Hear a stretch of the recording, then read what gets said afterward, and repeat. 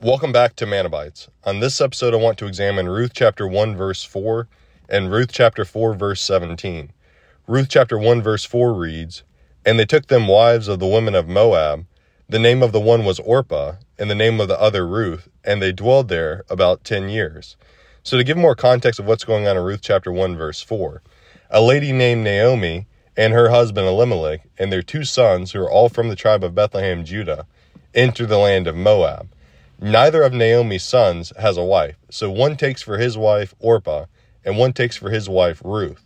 Now later on in chapter 1, we find out that Ruth and Orpah and Naomi's husband all die. So Ruth doesn't have a husband at this point. Now through chapters 2 to chapters 4 of the book of Ruth, we find out that Ruth ends up married to a kinsman of Elimelech. His name is Boaz.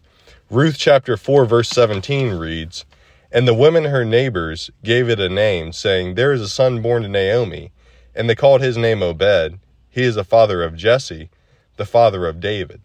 So basically, King David has part Moabite in him from his grandfather. So Obed was born from Ruth and Boaz. Boaz was from the tribe of Bethlehem, Judah, and Ruth was a Moabite.